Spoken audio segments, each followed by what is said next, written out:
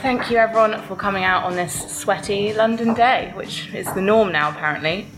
So yes, this is my podcast Control Alt Delete that I do live occasionally, only because it's much nicer to do it with people. Everyone can ask questions at the end, and then it goes up on iTunes the next day. So if you're happy to be on the podcast, then do ask the question at the end. As Anna was saying, I'm really happy to be doing this at the BFI. I wanted to do this series anyway on the podcast, interviewing amazing people about this process, which seems a bit smoke and mirrors, a bit murky. No one really knows sometimes what goes into it, but adapting words on a page to a small or big screen, especially books. And I'm so excited to be joined by Rose Cartwright, who I first kind of stumbled across in 2013, 14, when I pledged for Pure on Unbound. Mm-hmm. So I wanted to ask you, first of all, before we get into it, what was that like, self-publishing the book, first of all? Because what I love about you is this has been quite a journey of different platforms, the message getting out there in lots of different ways. Yeah. Well, I decided to self-publish because I'd had... The feedback that I got from a lot of mainstream publishers was that they didn't know how to place the book because they didn't know where the audience was. And I wrote a book about a specific type of OCD that isn't really very understood, and specifically when people get intrusive sexual thoughts and they perform compulsive actions to try and neutralise the anxiety associated with those thoughts. Now, that hadn't been something that had ever been written about before, but I knew that there were hundreds of thousands of people out there who were experiencing that. So I felt pretty confident that I knew that audience was out there and that I could find them. So I did get, without being impolite, I did get an offer to publish mainstream, but it wasn't right. I didn't feel like it was right for the tone of the book. So I decided to publish with publishers called Unbound, and I mainly because I wanted to make a video. I made a pitch video because I think there's something quite powerful about speaking your message down the barrel of a camera when it's something that hasn't really been spoken about before. I just kind of launched it out into the world and was like, this is who I am and this is what I've been dealing with in secret for the best part of my adult life. And I don't know, it kind of resonated, and people pledged, including you and a lot of the people in the audience today. It's very exciting. You get your name at the end, and then I'm part of this book. Yeah. But I guess with memoir especially, and this is why I wanted to talk to you about how it's been adapted for TV, Channel 4. It's such a personal book, obviously, memoirs are.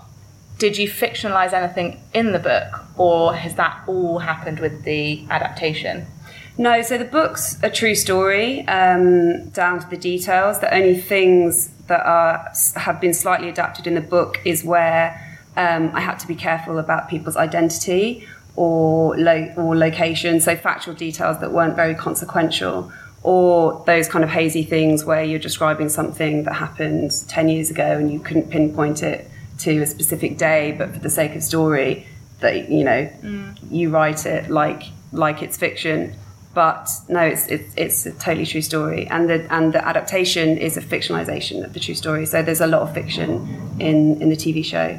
Yeah, I wanted to ask you about, because you go by a slightly different name now, your surname. Yeah. It's funny how attached you get to names, because I don't know if it's social media, but when someone changes the name, I can't quite compute it at first. But it's interesting what you were saying about maybe that being a mechanism to set a boundary between you and then the you that is going to be in the TV series. Yeah, well, so when I first started writing about OCD, I used my mother's maiden name, which is Rattachet, and it's a name that's very dear to me. It's a family name. And the reason that I did that is because I'd already kind of established a portfolio for myself in the commercial and branding world, in production and production writing and copywriting. And when I published my Guardian article, which was about OCD and about intrusive sexual thoughts, I just assumed it would be a complete anomaly in my career. And I kind of sort of almost like I was kind of like gaming my portfolio. I thought, that will just live over there. And if I need to use it, it's kind of separate. But then it kind of turned into the book, and then the book kind of turned into the TV show. I was like, okay, rather than being an anomaly, it's actually going to be the making of my career.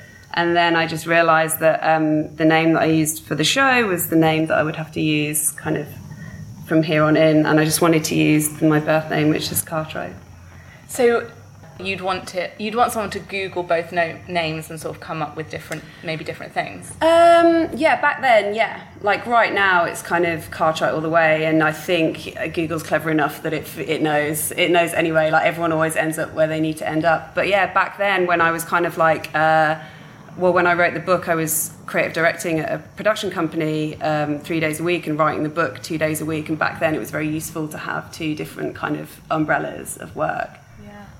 And with the first steps of getting a book adapted or optioned, I mean, I actually don't know anything about this, which is why I'm sort of, I'm coming at it really objectively. And also, I think people get really excited when they're like, oh my God, your book's been optioned. I mean, my book was optioned like 3 years ago.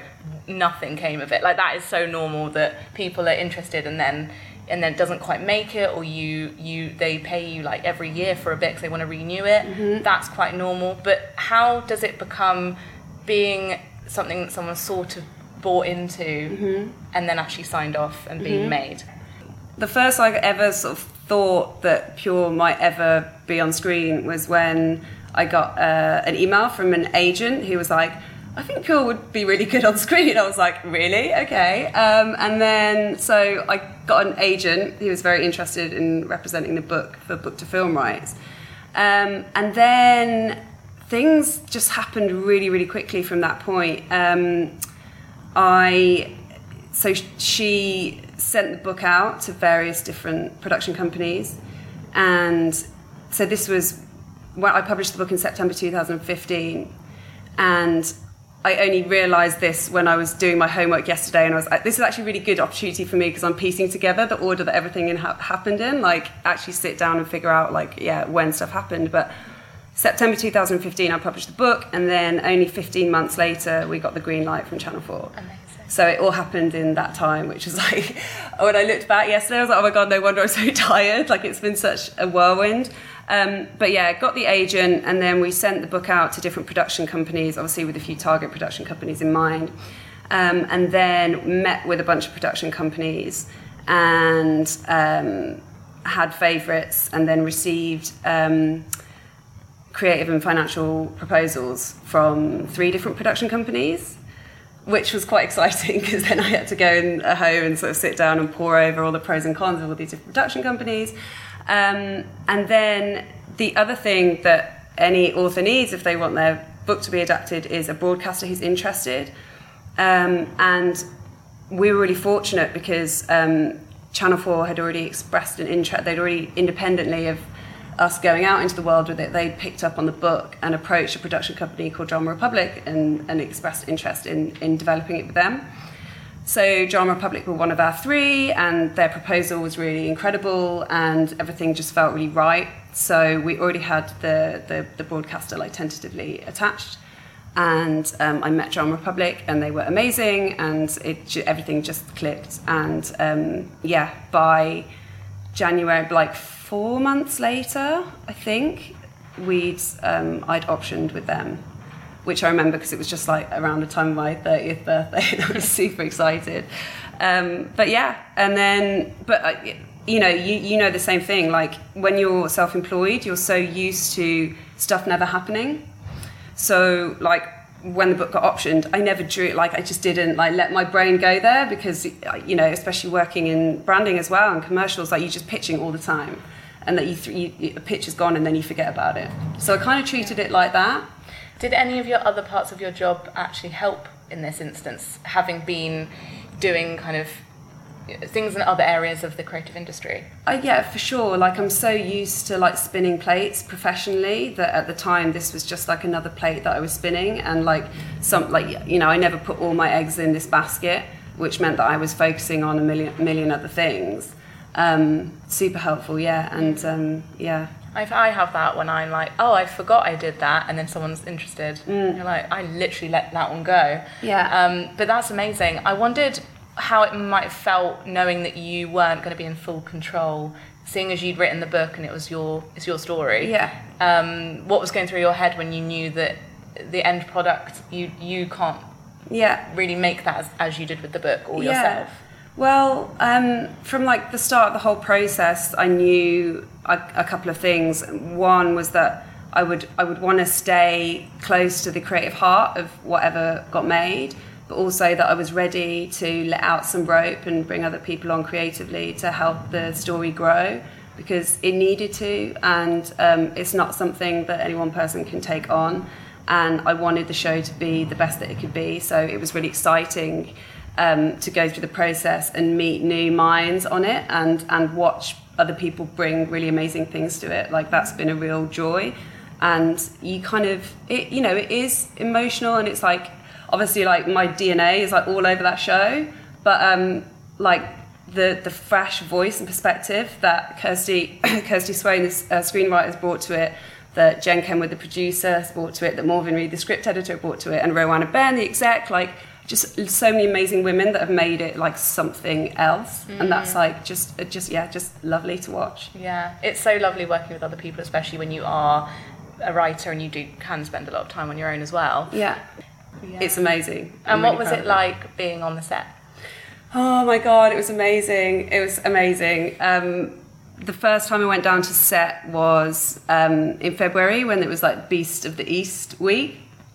And it was freezing cold, and producer Jen, who's here tonight, was wearing a big puffer jacket, and we all had little like hand warmers.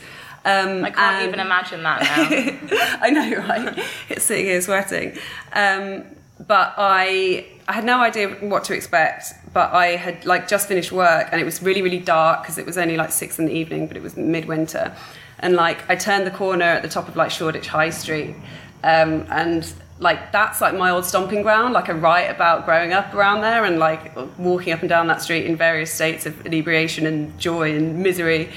So I turned the top like at Shoreditch Cross, and I looked down, and there's like 60 guys in like high-vis jackets. So I was like, oh shit, what have I done? And then I had this just huge grin on my face like the whole time. I was like, oh my God, this is real. And got down. I saw Neil Carrier, director of Block One, amazing director. Said hi to him, like met some of the crew for the first time.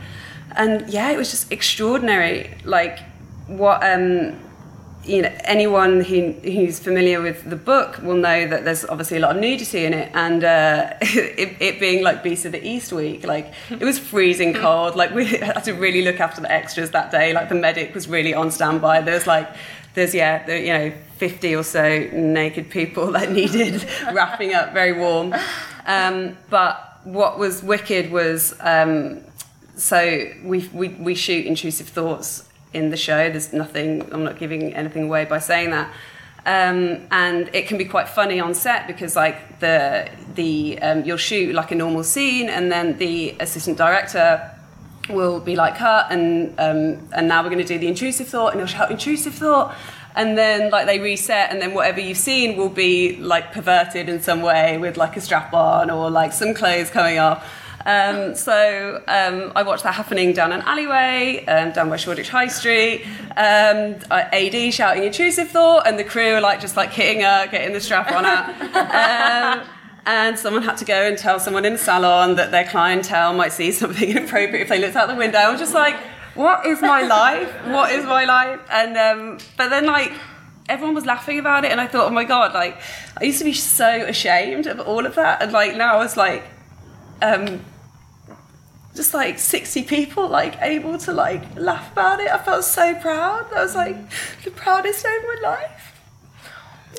Sorry, I always get emotional in interviews, always.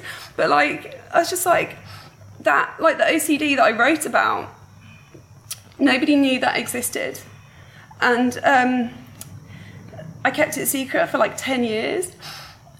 So to like go down to set and to see it just being so like accepted, and like people talking about it like it was really normal, like I realised that like I put that knowledge in the minds of everyone that was there, and I was just like, fuck, like this is awesome. Like life is awesome, because like now like that's going to get seen by God knows how many thousands of people, and it's going to get put into their minds too. And I was like, this is a great thing. Like I'm so excited about the whole thing, and like I didn't like nothing can prepare you for that. Like storytelling and retelling your story is like, it's just so healing. And like when you actually see it on set and you feel the power of seeing your story performed, it's like it just really brings that alive. Like, wow, like this is going to live, and it's going to live in a different way now, and like that's just awesome.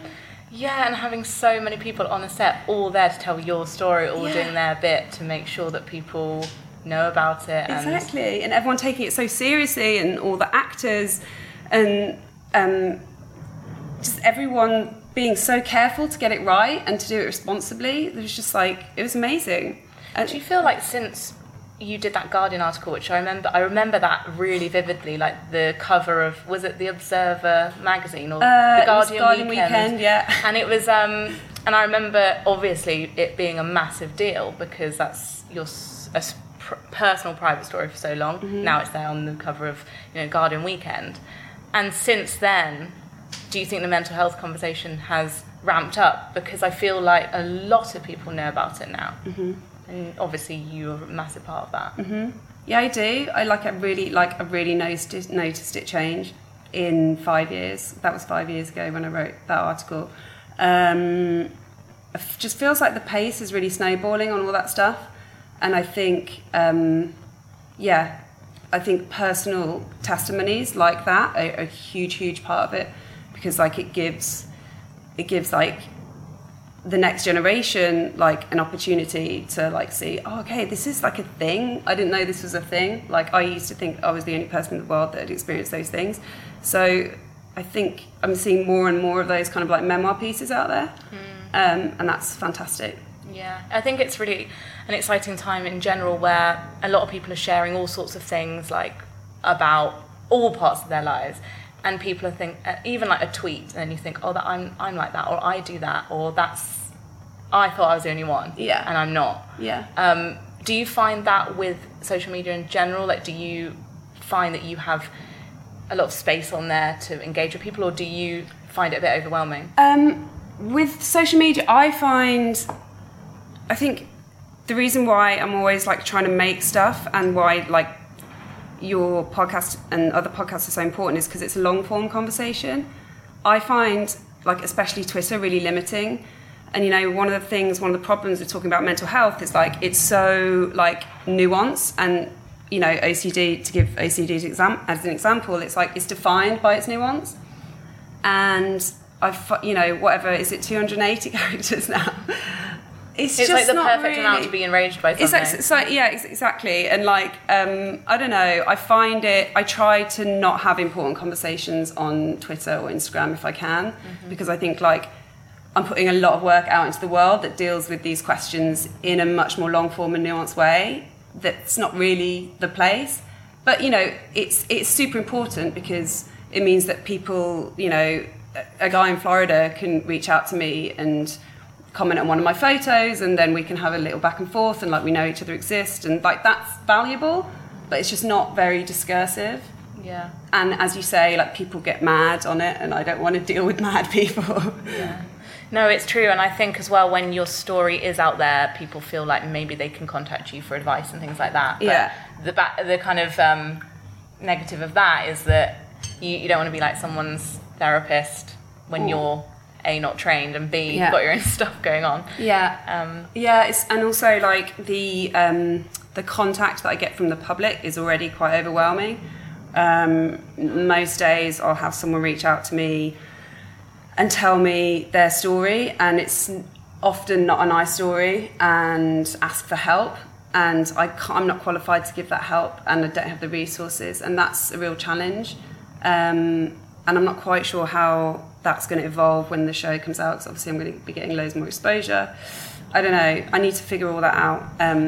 It's kind of sad that people don't have the resources available they don't have anyone else to go to, because I'm no example of how to lead a mentally healthy life. So that can be challenging. I get a lot of like heavy shit coming in my inbox. And with the marketing of these things, and I know you can't give too much away about it coming out, but in the lead up to these things, like what does that look like in terms of your involvement? Well, we don't have a transmission date yet, so it's still very early days in TV world. But I'm kind of, I'm sort of on the team. We're all going to be muck and bullets together in the press campaign. Like, we're all really excited to shout about it, and we have amazing actors. Kirsty, the screenwriter, is incredible. Like, it's gonna, I don't know, I can't wait for everyone to just be able to get there, because right now I can't really say much. Well, no, it's really exciting. Yeah. Does anyone have any questions if I've missed out anything kind of practical or the logistics or anything like that? Please ask, because I could just ramble on all night about going off on tangents. So if you have any questions, do it now. We've got some mics at the back. Hi. How did you find the casting experience?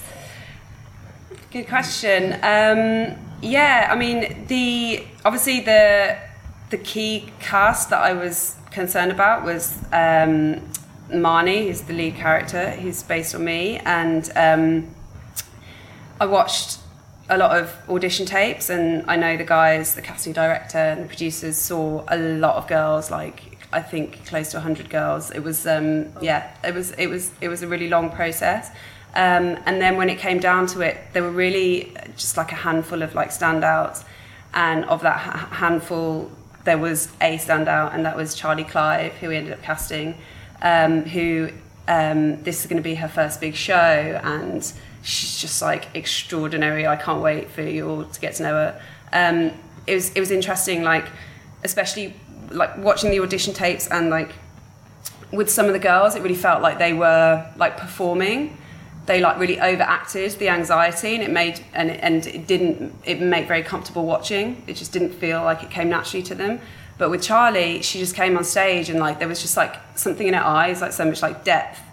You could just tell that she just like got it, and that she was drawing on something personal, and it was just an absolute joy to watch. And I sat in the room with Jen, a producer, and we had tears in her eyes. I was like, oh my God, she's our girl. And it was really like, when I saw the tape, it was like, there was no doubt. And then as for the rest of the casts, like a lot of the additional cast is not based on the book. Like the series has obviously grown a lot compared to the book.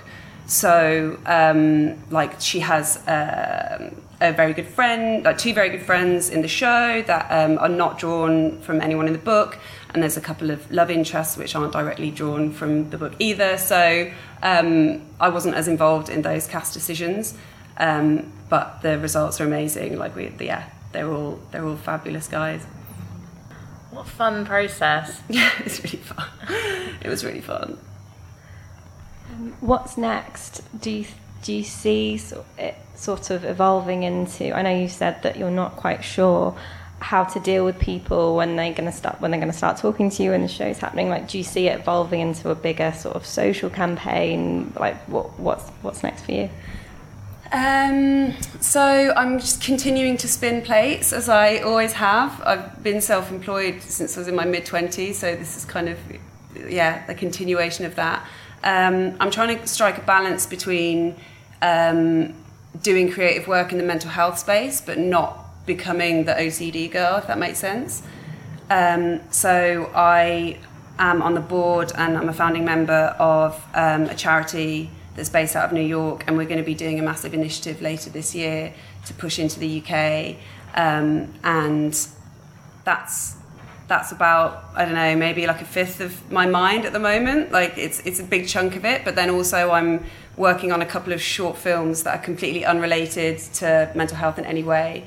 I'm working with a really amazing artist called Rosalind Shishibi on a really strange like sci-fi adaptation, which is just fantastic because it takes my mind out of that place, and it's just like, it's really good for me. Just hustling every day, trying to figure it out. It must be important to have those other projects to kind of take the weight off. Yeah, exactly. Yeah. And like, I still have an active role in the show, but now we're in the edit, like I have a lot more time, like most of my work on the show was at the scripting stage when I was feeding back on scripts and giving notes. And now we're in the edit, like it's still a thing, but like I have a lot more time. And I'm also really liking the screenwriting that I'm doing. So I've also just written an original screenplay as well. So yeah, a few pots. Fingers in pies. Yeah, fingers in so many pies. I know, there's so many other bits I could do. That's up for another podcast. And I forget about stuff that I do. I'm like, oh yeah, and that. And then, yeah, whatever. I think we've got time for one more. Why a series and not a movie? Interesting. I mean, don't get me wrong, if like Universal Studios had come knocking on the door, maybe I'd have had a decision to make. If you're listening. I don't know. I think the great thing about being a series is that it's not immediate, don't get me wrong. It's been a lot of work and over a lot of months, but like it just had momentum from the start, and Channel 4 feels like a really natural home for it, and it's going to be in people's living rooms. The subject matter just feels really right for TV somehow, I don't know. And also, it's an evolving story as well. Like Marnie, the central character, is going to grow in ways that we don't really know yet. So it feels right that it's not finite, like a movie, because, yeah, her mental health story and mine is still unfolding. One last question from me. Mm-hmm. Do you have any favourite sitcoms or shows or movies or anything like that which in some way has covered mental health in any way, where you've gone, actually, that's really spoken to me? Or is there any inspirations that you've had along the way? I just love Girls. I just think that was such a seminal show. And, you know, Lena Dunham, she touches on her OCD, but it's not even really about that. And I think that's you know, Pure is a show about a girl with OCD, but there's also so much more to her. And I think Girls really changed the conversation around women talking honestly about their minds and about their sexuality, and not necessarily in a clinical context of like diagnostic labels, but just like the mess of life. And Broad City did that really well as well. And both those shows are funny, like really funny as well. So yeah. That's such a good point, because I remember when Girls first came out, everyone was a bit like, oh, it's so uncomfortable to watch, my eyes, like an awkward sex scene or whatever. And then by the end, everyone was like, oh yeah, they kind of got used to it and got into it, and the more we see of more real, raw things, the better, I think. Exactly, yeah. But yeah, well, thank you so much. Thanks everyone for coming out on a warm evening. And yeah, thank you so much. This will be going out on iTunes tomorrow, and if you haven't already, I really recommend you read the book Pure ahead of the TV series that's coming out soon. Yeah, thank you so much. Thank you so much. Emma. Thanks Lovely. everyone. Thank you.